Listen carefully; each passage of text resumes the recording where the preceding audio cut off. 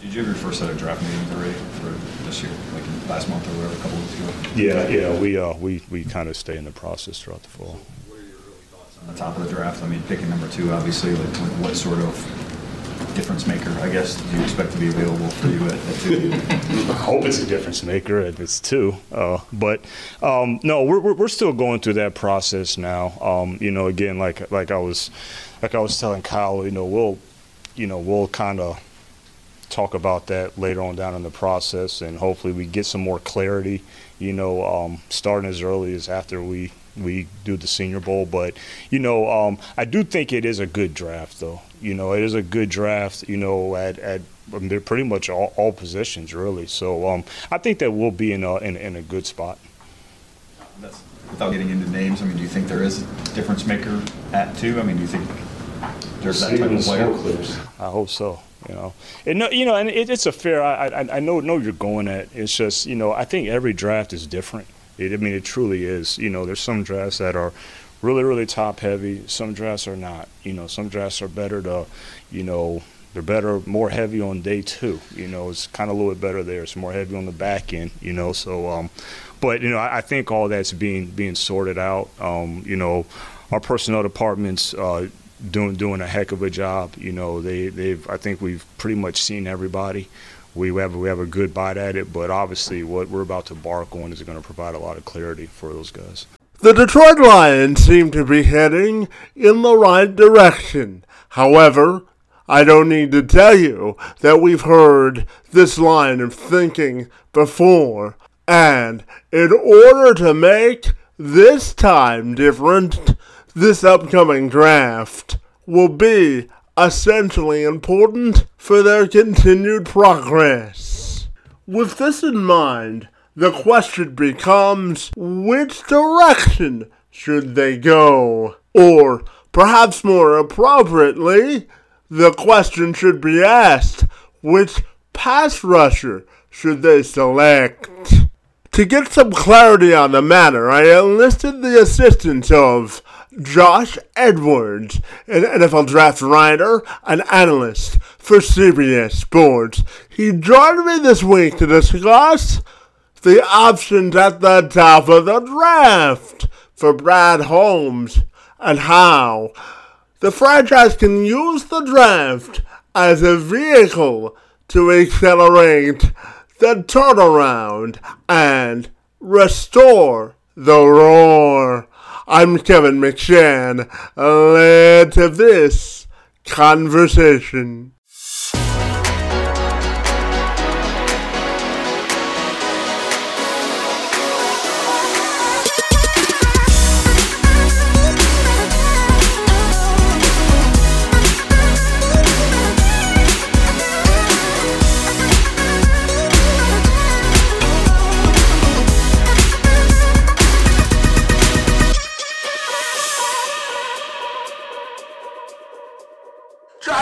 I'll take a moment to welcome you to the program, and I'm super excited to dive into some football with you this morning. Great to see you, and thanks so much for being here, buddy. Of course, happy to be with you. Now, Josh, I have to tell you, I have to take my journalistic hat off for just a minute. I'm a diehard Lions fan, Josh, and I'm crossing my fingers that somehow Jacksonville falls out of love with Aiden Hutchinson. So tell me if I should kill my dreams of having number 97 in a Lions jersey next year, buddy. Yeah, I'd say it's more likely that, maybe they fall in love with one of those offensive linemen. Maybe they take NC State's Ike Ekwonu. Maybe they take Mississippi State's Charles Cross or Alabama's Evan Neal. I think that's certainly a possibility rather than them simply not valuing Hutchinson at that kind of a caliber, early draft capital. Very well. So tell me, just how do you think the Lions can use this draft, because they've got a lot of draft capital to sort of springboard the future of their franchise and accelerate the rebuild, buddy? No question. 3 picks in the top 34. So that's a lot of draft capital, like you said, to take advantage and really improve the team for this coming season and beyond. So I think with so many needs for this Detroit team, you're just trying to take the best players available. And maybe that takes you to an edge rusher at that number 2 pick. Maybe it takes you to one of those cornerbacks or, Kyle Hamilton, the safety from Notre Dame. There's a number of different areas in which Detroit could target. So I think what they have to do first and foremost is just take the best players available on their board. And, if it works out in this particular way, you hope that it falls on the defensive side of the ball. And between the two pass rushers, Josh, who do you think is the better fit for the Lions? I think Hutchinson might be a better fit for the Lions just because of, he's a little bit more accustomed to the culture. He's obviously been in the area for quite some time. He plays that physical style that would probably endear himself to Lions head coach Dan Campbell. So there's some obvious connections, some ties, some intrigue between the two parties. I think Thibodeau offers a little bit more upside, but I think Hutchinson might be the guy for Detroit. And Josh, since Brad Holmes came to Detroit with the draft background, how much of an advantage do you think the Lions have with him as general manager?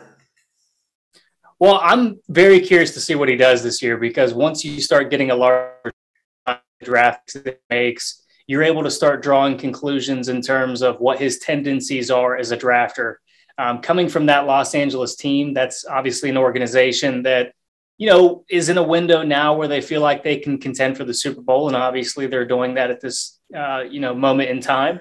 So they valued veterans in exchanging that draft capital in exchange for those veterans. So, we haven't seen the Rams make a lot of early picks over the years.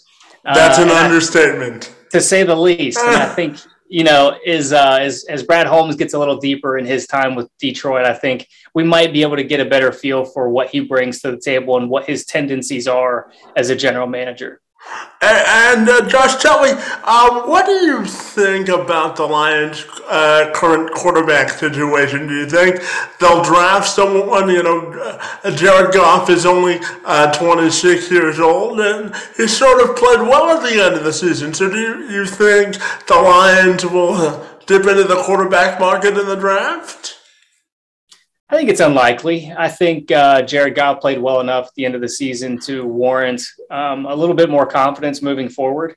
When they made the trade last year, I felt like they probably value him a little bit more than what most on the outside perceive, just because what they turned down in terms of draft or trade offers from other teams suggests that they actually value Goff as a player. So I think they're comfortable moving forward with him right now and addressing some other needs on that franchise. And tell me, Josh, what were your impressions of Dan Campbell's first full year as the Lions head coach? I'm curious. Well, there were some obvious limitations with the roster. They had some unfortunate injuries along the way with Taylor Decker and Jeff Okudah and some other guys on that team. So I think the most encouraging thing is that you never saw that roster give up. You saw them fight, all the way through week 18. They competed for each other. And I think that's all you can ask for when your franchise is in that kind of a situation. So I think it's encouraging, moving into year 2 and beyond with Coach Campbell. And Josh, tell me, how do you think the Lions could best build depth throughout the rest of the draft after they make that top 2 pick? It's just a matter of taking the best players available and, the people that you feel like are going to better your culture within that building and,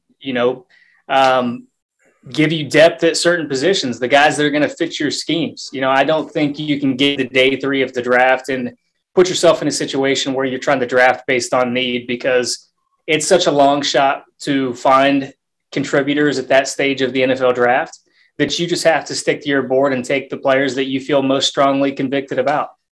And I can make the argument, Josh, that the Lions needed an upgraded talent at every position. But I'm curious, Bonnie, after that first pick, assuming it is the pass rusher, where else do you think Detroit should focus in the draft? I think their offense is relatively set outside of a number 1 wide receiver. I think they could use that alpha boundary wide receiver that's going to complement Amon-Ra St. Brown, who played fantastic over the second half of the season. You've got a lot of building blocks on that side of the ball with TJ Hawkinson and DeAndre Swift. a very good offensive line, and a quarterback like Goff that's capable of getting it done. So I think you turn your attention to the defensive side of the ball. Maybe you look at a cornerback in the case that Okudah does not return to his college form. Maybe you continue to upgrade that front seven as well. I think that's got to be the focus for Detroit. And tell me, Josh, certainly when we look at the start that Jeff Okudah's career has gotten off to, it's been filled with injuries. So what do you think about the future projection of his career with the Lions, Bonnie? It's difficult. You never know with any level of confidence if a player is going to bounce back or not. But just going by what you saw in college when he was at Ohio State, just a very competitive player, a guy that was willing to make plays in the backfield and sell out for his teammates. So you would think that level of player is still deep inside of him, and somebody could bring that out of him. We just haven't seen it to this point in his career. And Josh, tell me, how do you think the Lions could consider the 2022 draft a success, Bunny? I think it's just finding contributors, whether that's the offensive or the defensive side of the ball. I don't think you need to put, certain qualifications on it. The NFL draft is such a crapshoot. You don't really know what you're going to get. Even the most confident evaluators are going to have hits and misses. So you have to be prepared to deal with those misses and how you're going to adapt and overcome those limitations.